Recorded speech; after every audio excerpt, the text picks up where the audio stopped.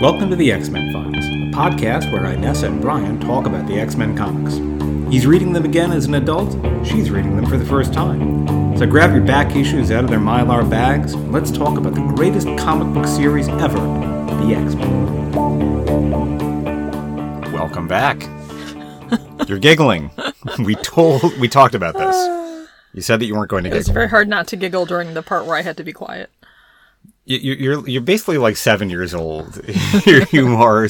You're told like okay, we're going to church. You have to sit still and be quiet, and that's just like code for I need to squirm. Yeah, I mean, I'm sitting on the floor of my closet recording a radio program that may as well be imaginary. It's not radio. I do feel like it's I'm podcast. 7. Whatever.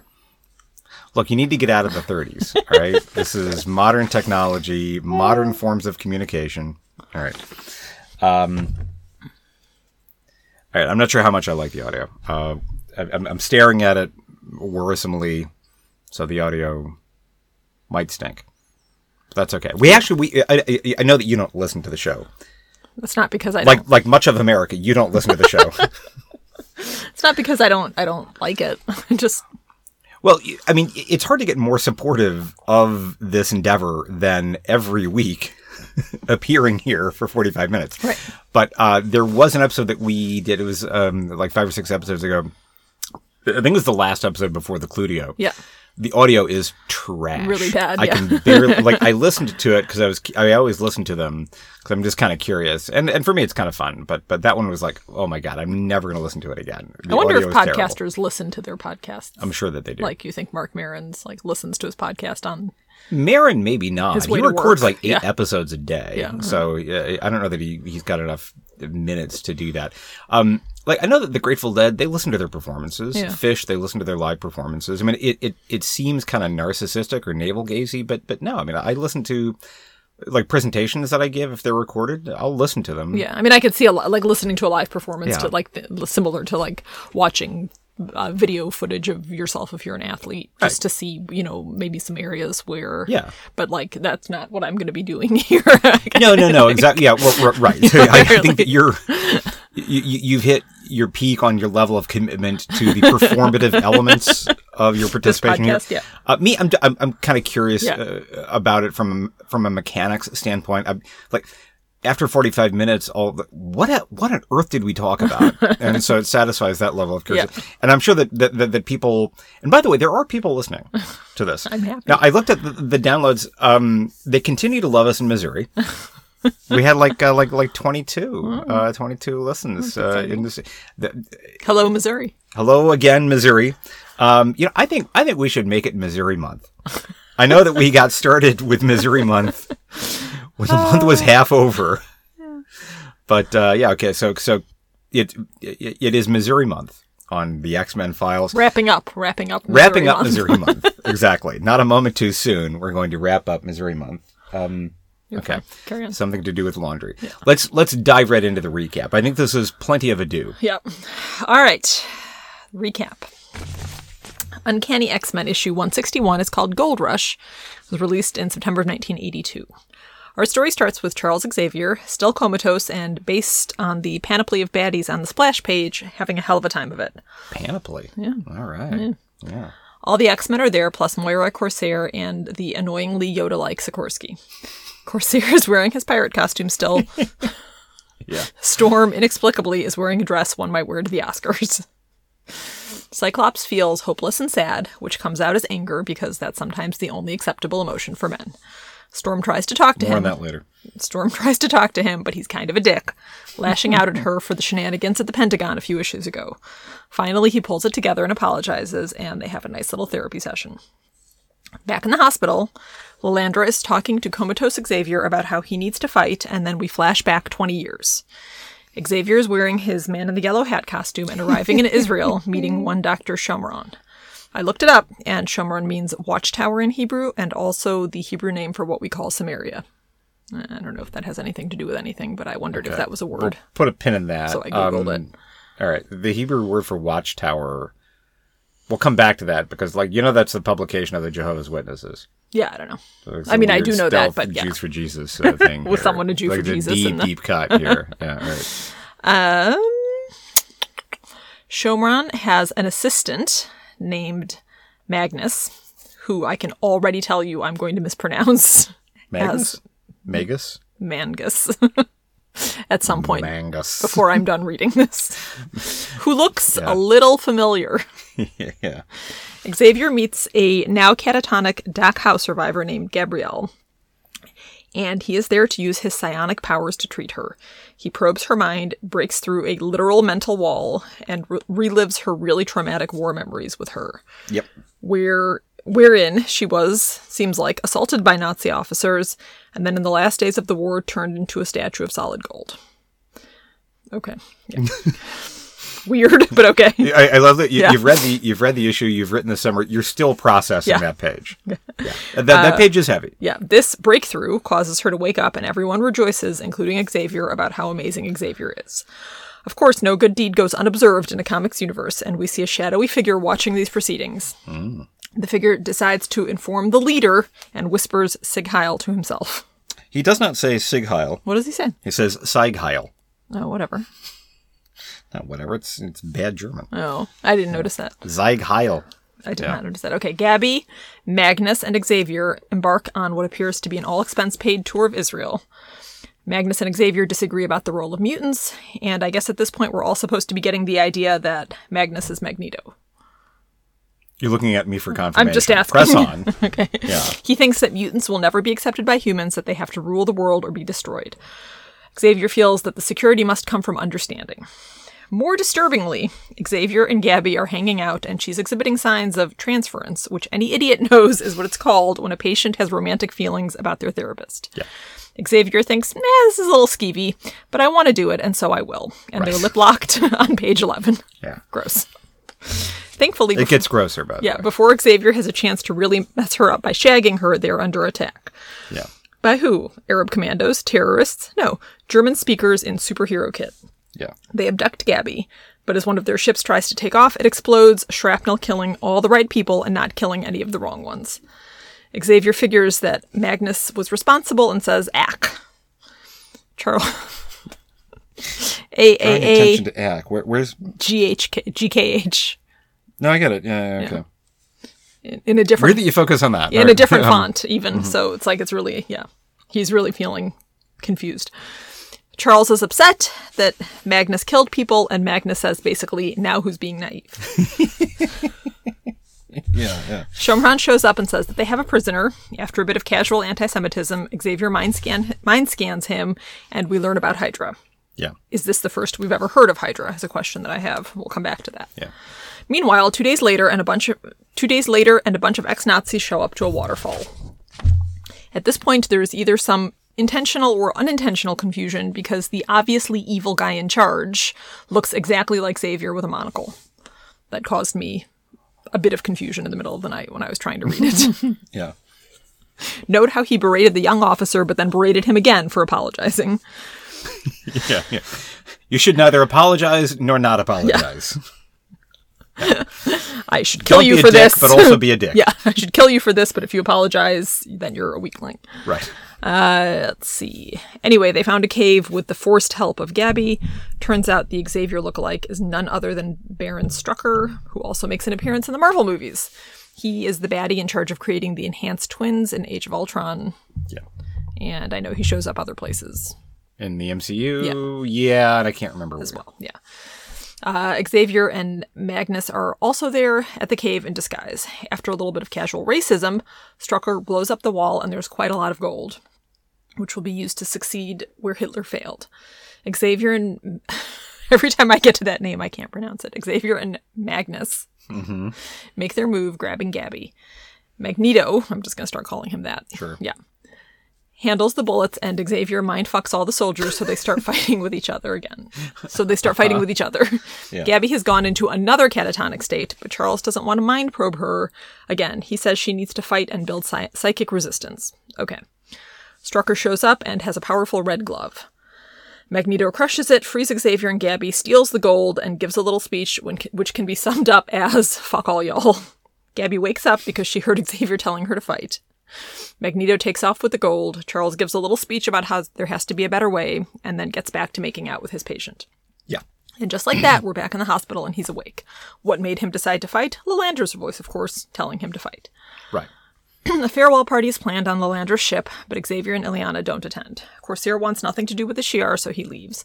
Wolverine is suspicious during dinner, and he's right to be. Lilandra goes catatonic, Deathbird shows up. There's an explosion, and in the last frame, the Brood is there, looking forward to turning the X-Men into, quote, host forms for the spawn of our blessed ruler, the mother of us all, which sounds disgusting. Host forms for the spawn of our blessed ruler. That I want to post. Like, you should cross stitch that. I gotta read. Like, it's so brilliant. I can't even memorize it. I have to read it. Host forms for the spawn of our blessed ruler. Wow, the mother of us all. I should cross stitch that for the kids' bathroom. You are host forms for the spawn of our blessed ruler, the mother of us all. Be me. Ooh, you made it weird. Okay. All right. So what do we think of this one? Oh, it was all right. Yeah, it was all right. Yeah. Okay, cool. So a couple of things to come back to. And you know, I've been taking copious notes while you were. I saw that you were doing. Yeah, that, exactly. Yeah. Put that down. No, I'm reading that. That's a note that I just. Okay. So. That's basically the sonic equivalent of when you're on the video call and you put your hand above the camera and you pretend to like jerk your head from some unseen. So it looks like something is eating your head. Yeah, exactly. Yeah. So just as you are a 7-year-old who fidgets in church, I am like I'm equally an 8-year-old who never gets tired of that. I would be a 7-year-old that fidgets in synagogue. Yeah. Well, instead, whatever, some religious place of Stop trying religiosity. to convert me, man. Stop trying to convert you. But speaking of which, yeah. So Watchtower, there's nothing there. I don't think so. Back to it. I mean, like, there's nothing there narratively, nothing there comedically. Yeah. I just wanted to say, like, the Watchtower. Watchtower was, you know, why actually? Because I know nothing about the Jehovah's Witnesses other than that they occasionally pester me. And it is the Watchtower, right? I think so. Okay, it's not like the Man in the High Tower. That's a different thing. Yeah. Why Watchtower? Why is that the name of it? I don't know anything about. Yeah, the I mean, Jehovah's Witnesses. I know a thing or two about Christianity, and I don't remember. There's the Dylan song. I mean, is that where they got it? I don't think so. No idea. Feels unlikely. Yeah, but you know, Dylan did convert to Christianity. I didn't know that. Big time. Oh, no, yeah. Good for him. Yeah. He He seems like the kind of person that would maybe, try on a couple different things. Yeah. Yeah. And he was like New Morning was one of them. Slow Train Coming was another. Yeah, lyrically, like, he was all in for about 3 years. And then I guess the cocaine wore off. He sobered up and yeah. Yeah, well, so he was doing a performance and somebody threw a cross on stage. Mm-hmm. And he said that caused him to have this profound conversion experience,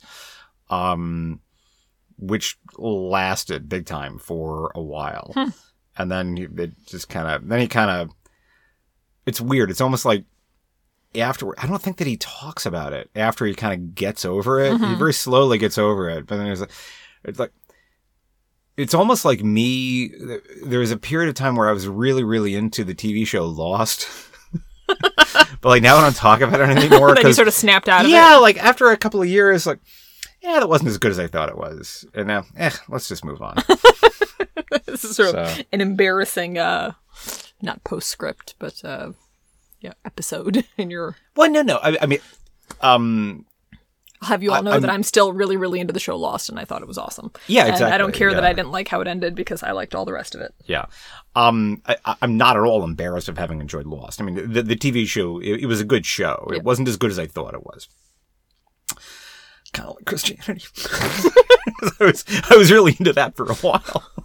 And it's still like it's a pretty good religion, as religions go. Would you stop that? I'm just trying to give you a place to put your glass of water. I don't need a place to put my glass of water. The idea that you're obsessed with moving things in this closet when we're recording. You're gonna knock it over. I'm not gonna knock it over. It's only a matter of time before you knock it over.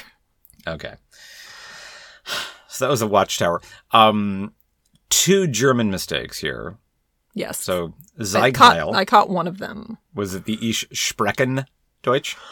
No, he spelled Kameraden wrong. Okay, yeah. With a K-A. Yeah, yeah, I saw that too. Yeah. I mean, the difference in vowel sound doesn't, at least the way that I render it, Kamrad and Komraden doesn't sound all that different, but different. Yeah. Ich sprechen Deutsch. Yeah, I didn't catch that either. I can remember one of the first times that you were visiting me in Munich, you said, like, hey, how do I say I don't speak German? And do you remember what you offered as an option? Yo no sprecho. I think you said, yo no sprechen Deutsch. Something like that, yeah. Yeah, and so my program so you're using a word from a language that is neither English nor German. And then... no sprecho. Yeah. So that would be, ich spreche Deutsch. Oder ich kann Deutsch sprechen. But ich sprechen Deutsch. A bit of a tongue twister, though. Ich sprechen Deutsch. Unless you do the North German ich sprechen. Yeah. But I do the Bavarian. Okay. Hey, that was German time. Linguistics lesson brought to you by Brian. But yeah, all right. We like language, and returning it to the comic, a bit of a struggle. We've mentioned this before, but one of the things that was really cool about the X-Men, just like the James Bond movies from the 70s, they traveled all over the world. The team was international. You would get occasional bits of language, and I really dug that. Yeah. Yeah, it was what was interesting to me is, like, placing it in the context of the 80s. It's like the Second World War was not that long ago at that point. Yeah. And sort of the idea of Germans as, still like an obvious baddies, although they still, they do it a little bit in the MCU, but not. The Germans were not the baddies in this issue. Of course they were. Well, the Nazis were, but no, Hydra is an international organization. Yeah, Hydra, like in the although they all spoke German in this one, so yeah fair enough. Yeah. In the more recent incarnations of the MCU, Hydra seems a little. There are some connections, and maybe they have like a little bit of a German accent, but it's like a little bit less specific to an extension of Nazism. Than it would have made sense for it to be in the 80s. So Hydra, this is not the first time that Hydra appears in the Marvel Comics universe, the other MCU. Hydra shows up, I want to say like Captain America, possibly going back to the 40s. And I'm going to be talking out of school here, but they were kind of an adjunct to representation in representation in its literal sense, not its sense of inclusivity, but representation of Nazis. We need more Nazis in comics. Not that kind of representation. We've had enough. Nazis are a minority, thank heaven. Yeah. But they're a minority that is strangely silent. So the Hydra was a kind of an adjunct to that, and I don't think that there was any hesitation about depicting Nazis as villains during World War II. Right. There's the very famous drawing of Captain America punching Hitler that got kind of referenced in Meg's Adventures of Cavalier and Clay. But for whatever reason, like Hydra is a branch of the Nazis. Then they go on post-World War II. Right. Which is consistent with the MCU, the cinematic universe. Period. So this is not the first time that we've seen Nazis. This is way more direct to their origins as Nazi. Sorry, this is not the first time that we've seen Hydra. This is a little more direct about their direct link to Nazis. I'm going to stop speaking because I've lost my command of English. Yeah. So as I was Googling around, doing my... I love how you look at the microphone until you actually have to speak. So lean in. Doing my expansive research. It was interesting. You were up so late last night doing that.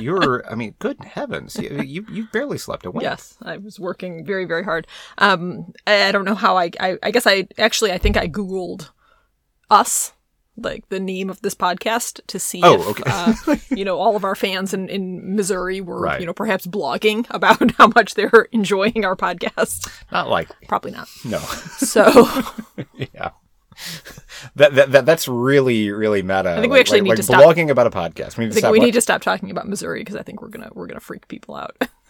Who are we freaking out? Missourians. And so I found this article from the New York Post, New York Times. Yeah. New York, some print publication from New York. from like 2000. It was talking about Yeah. and it was called the X-Men File. The name of the article was the X-Men Files. I'll print it out for you. Copycats. Yeah. How dare they? Yeah. But one of the things they talked about was that they talked a lot about Chris Claremont. They talked about, and I didn't read the article because I had been working, so I'm talking into the microphone. You're not talking to the microphone. You're going to listen to the podcast and you're going to hear it. Like, my voice is naturally louder than yours, which is why I'm trying to sit away from the microphone. But help me out here. So Stop talking into your stomach. I'm not talking into my stomach. All right. Now you made me lose my train of thought. Now you have to come up with something to say. No. I very much want to hear what you're saying.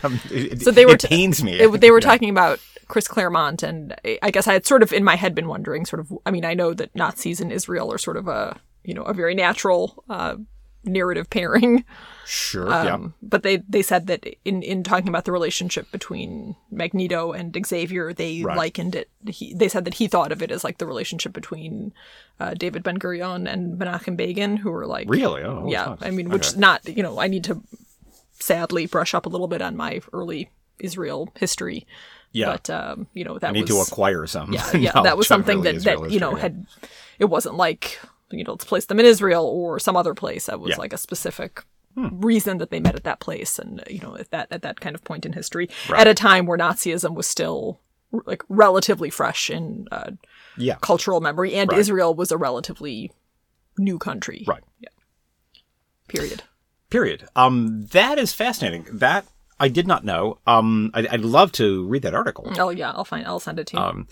So the comparison between Xavier and Magneto that often gets trotted out is that it's Malcolm X and Martin Luther King. Yeah.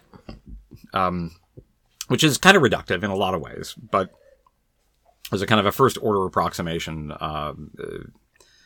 well, whatever. I don't think that that's what. Well, actually, they might have been going for that. I mean, Stan Lee, definitely, like in the early '60s.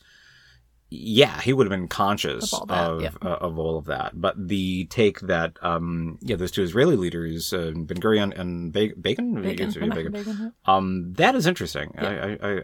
I want to know more about that. I might. That's probably a more nuanced take than the kind of blunt King versus Malcolm X. Mm-hmm. Yeah, comparison that please.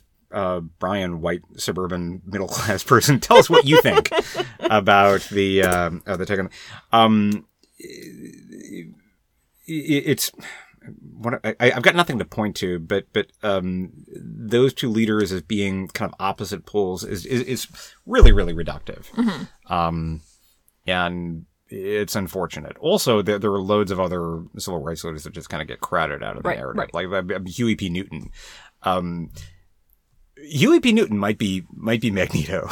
Okay. Right. I don't know who that is. Yeah. That's how crowded out he is. Right.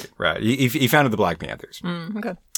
Where, SDS would be another, and so forth. So, I don't like how reductive that is, because the reduction, maybe here's how I can articulate it. The reduction sort of boils down to, yes, you should absolutely advocate for civil rights. Don't get violent about it. Motherfucker, I'm going to get violent. Right?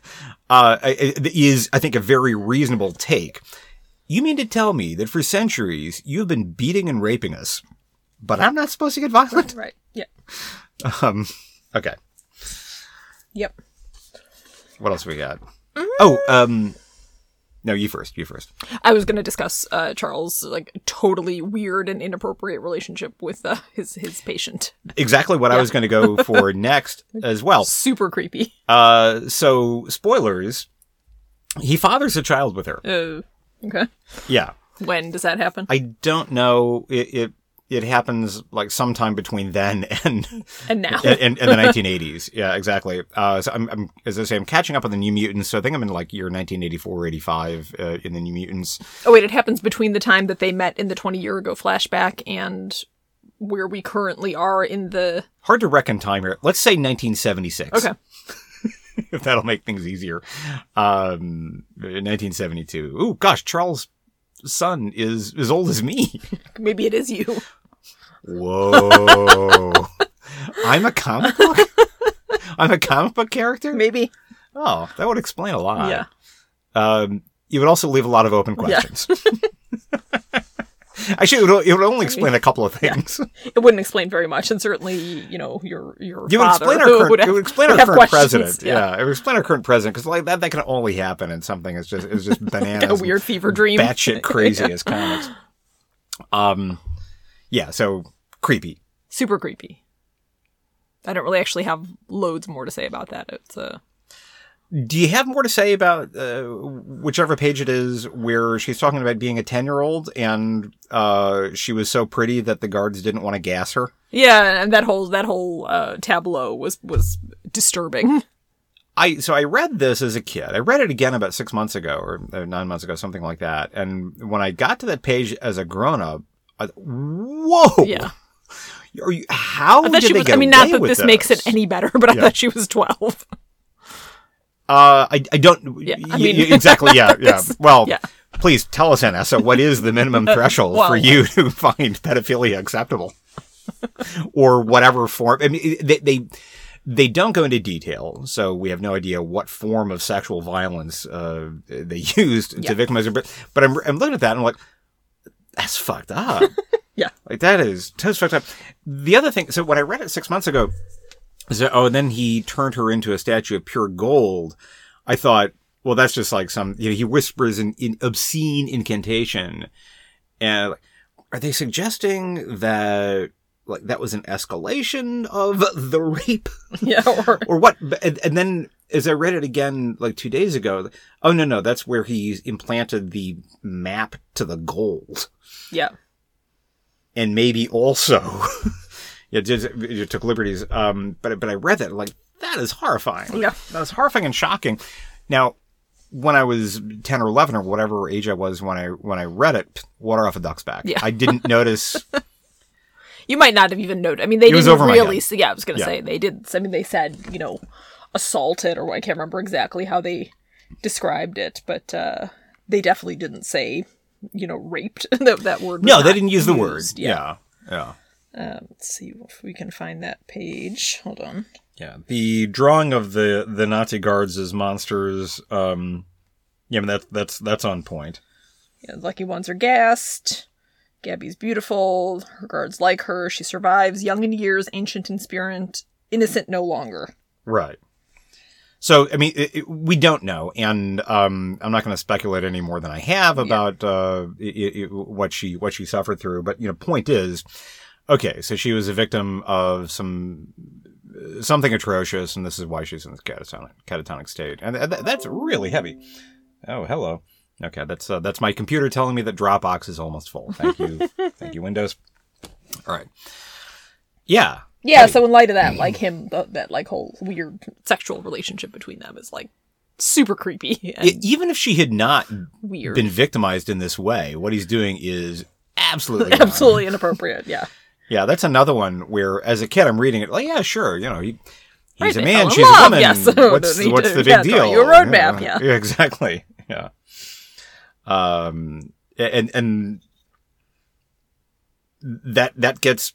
I mean, Claremont doubles down on that. Yeah. That he and Gabby have a relationship, and they have a child, and so in the issue, and I'm on New Mutants issue number, I don't know what, like 20 something like that. I'm gonna look it up.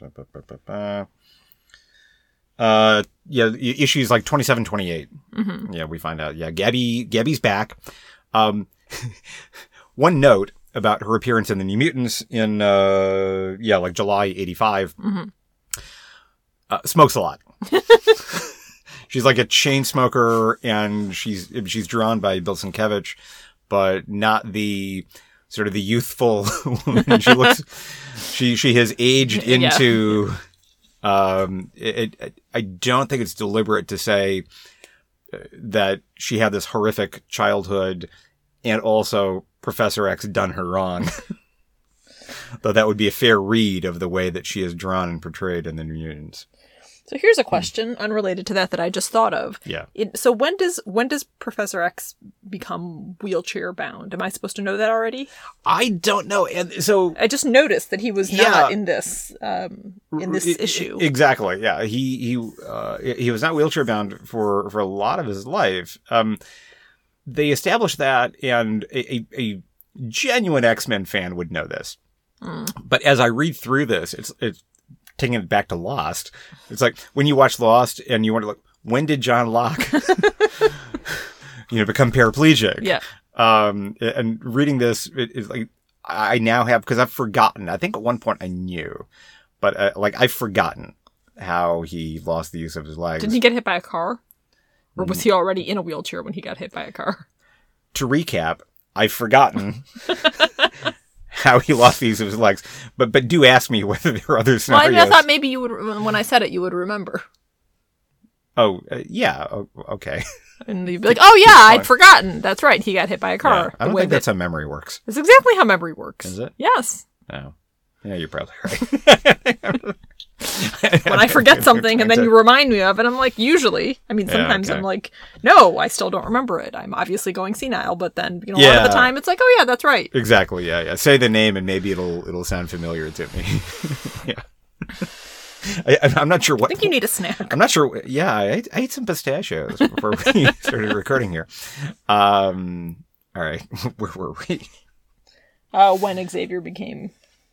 Could you hand me your iPad, please? Wheelchair bound. Yeah. Are you going to smash it with a hammer? No, I'm going to put it right there so that it is visible. And there's a glare on it then. There's a glare on it? Yeah. No, don't do that because it'll fall. Don't do that. It's not going to fall. It's going to fall. It's not going to... It might fall. Okay. Fine. You win. As usual. Is that true? I don't think it's true. No, I think we got to, we're on record in this podcast and in our lives and between each other. We've got a really awesome marriage. That doesn't mean that, actually that does mean that we fight from time to time. Yep. But we resolve our disputes, reasonably well. And a dispute about glare in your iPad is pretty low stakes. Yeah. It is true. I don't know I'm not actually sure what else I have to say about this one. The way that Xavier wakes up, when I read it as a kid and when I read it again about 6-9 months ago, I thought, yeah, sure. Yeah, he wakes up. I just kind of didn't think anything of it. Reading it again 2 days ago, my thought is, that's it? That's all it took? That's right. That's what I said. As I was writing the thing up too, I was like, had she not thought to do that before? Lean over him and whisper. Right. If I'm ever in a coma, I want you, that's all I want you to do, is just all day long. I want you to... But you said if I ever find you in a coma. If I ever find you. If I'm ever in a coma. If you're ever in a coma. Yeah, I don't want you to spend... Okay, so I'm going to be devastated. Spend 3 months trying to figure out what to do before you're like, hey, maybe I'll just talk to her. Because, I'm talking to you nonstop. I'll probably be able to hear you. Yeah, and so, that's important. They won't be able to pry me out of that room. Anyway, this is grim. Totally grim. Yeah, okay. What I'm trying to say is that I'm rather fond of you. And I would miss not being able to talk to you. Yeah, I got nothing else either. We got to fill 10 more minutes. Missouri wants content. Let's talk about Missouri. I don't want to talk about Missouri. I mean, no offense.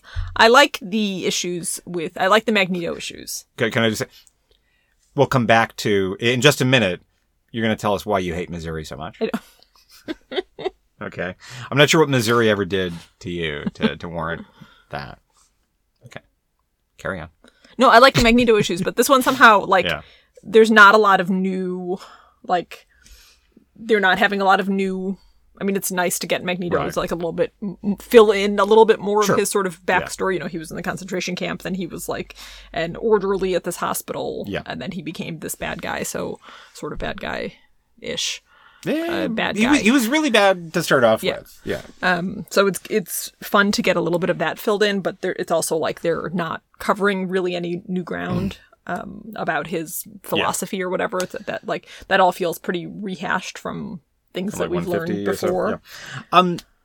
Fair. Yeah. So apart from that aspect of it, a lot of it then just feels like a little bit of a, tying up loose ends of the Xavier coma and then setting up whatever the next thing is with the Spawn.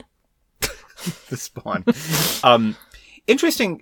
I've got a new theory about this. Okay, so a couple of things. One, when I read, I like this because when I was a kid, I think this was the first time that I'd seen that philosophy exposited in expository dialogue.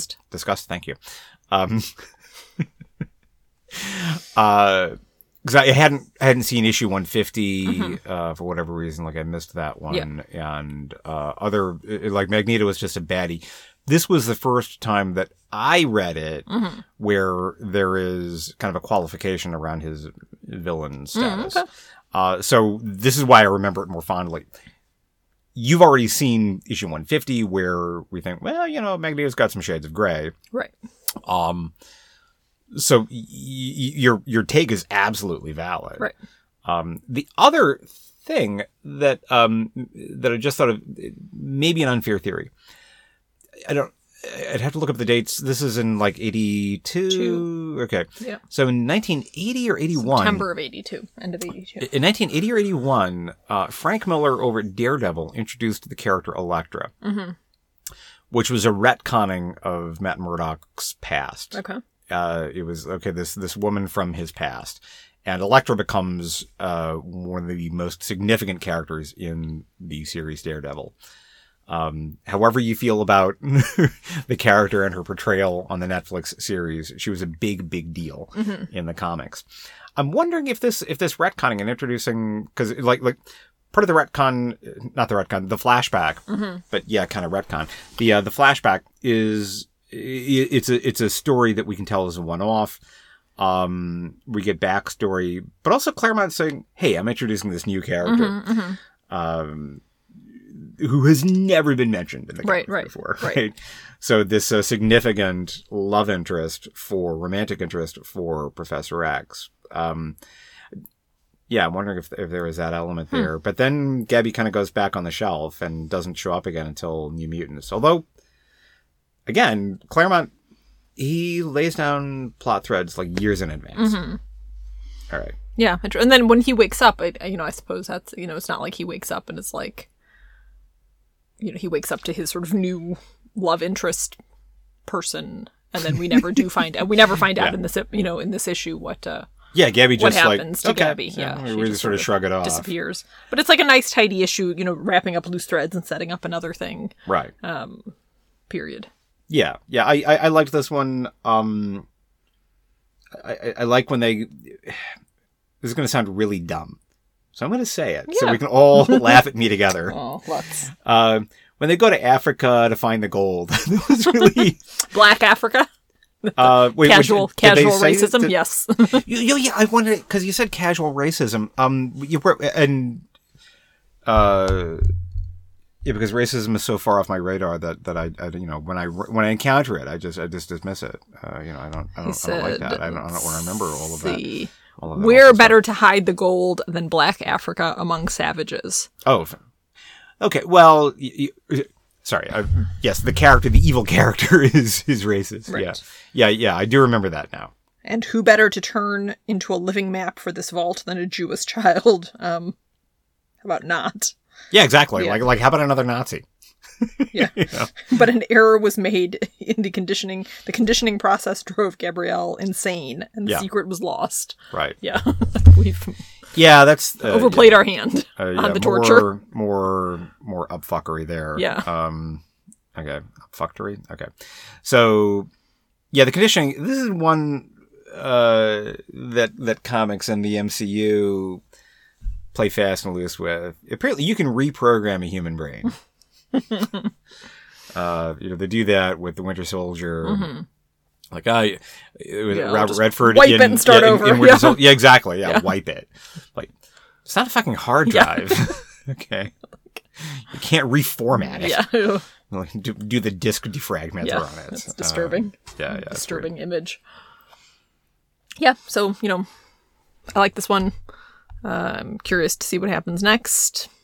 With the Spawn. And you were so curious that you looked at the cover of the next issue. I did. The cover of the next issue is fucked up. Yeah. It was like really disturbing. Okay. Well, talk to me about that, because I didn't, that's not my immediate take on it. Or I reacted to it differently. So like you've got Wolverine and they're like these weird they look like he's being electrocuted or something, but they've specifically drawn it so that the electrocutey things in the middle are going inside of his briefs in a very disturbing way. Yeah, let's see this here. Here, you can look at it. No, okay.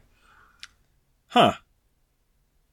Weird how, like, I mean, this is going to sound like I'm poking fun at you. I'm trying to phrase this properly. Like, I don't notice that. You don't notice that? I'm too busy focused on his face and the anger and the anguish, and the weird creature. I don't even notice they're not lightning bolts. It's almost like, I don't know, like stink lines or something like that. No. He just no, like that's had gross a really, too. He's had a really big fart, or something like that. It just looks like, yeah, I don't know.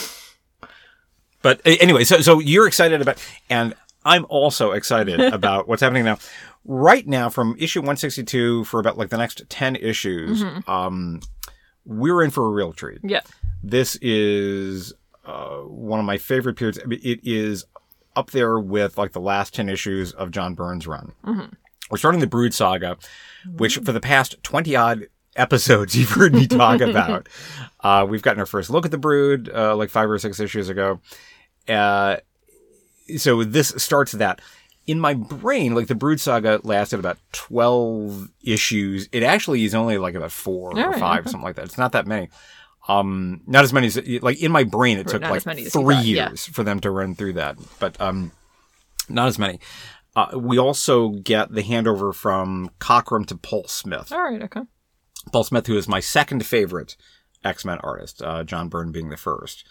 So in about 3 issues, especially the conclusion of this, I'm going to be on cloud 9.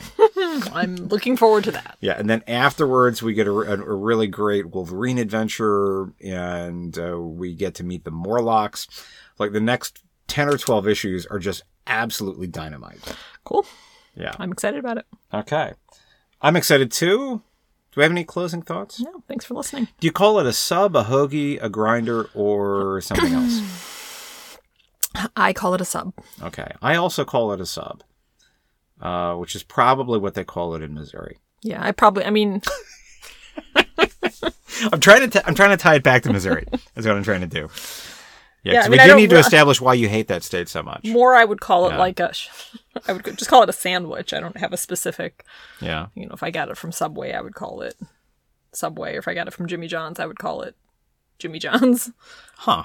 Yeah, I would never make something I ate a tuna fish Jimmy John's the other day. Sandwich from Jimmy John's. Yeah. Maybe, but whatever. If I said something, I would say sub. I would definitely not say either of the other two things. Grinder to me is like the substance of the sandwich is different, I think. I feel like a grinder is like a Philly cheesesteak type situation where there's like hacked up meat and melted cheese. I have no fucking idea, but that's what I would. Okay. Yeah.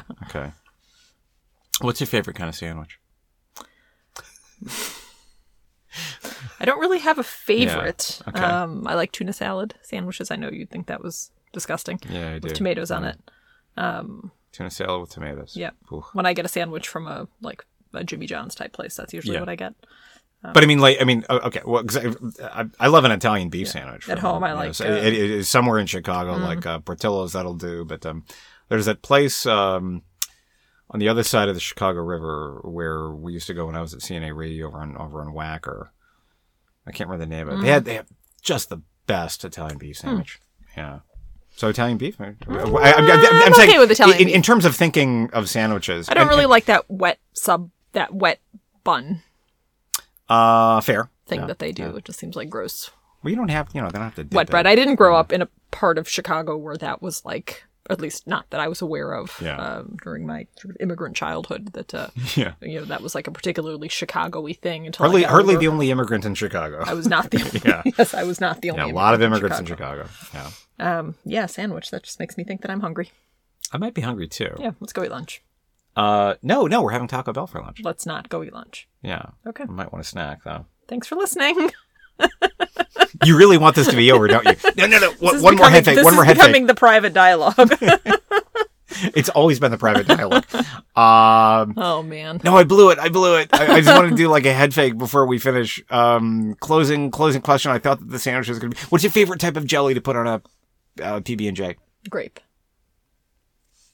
All right. Great.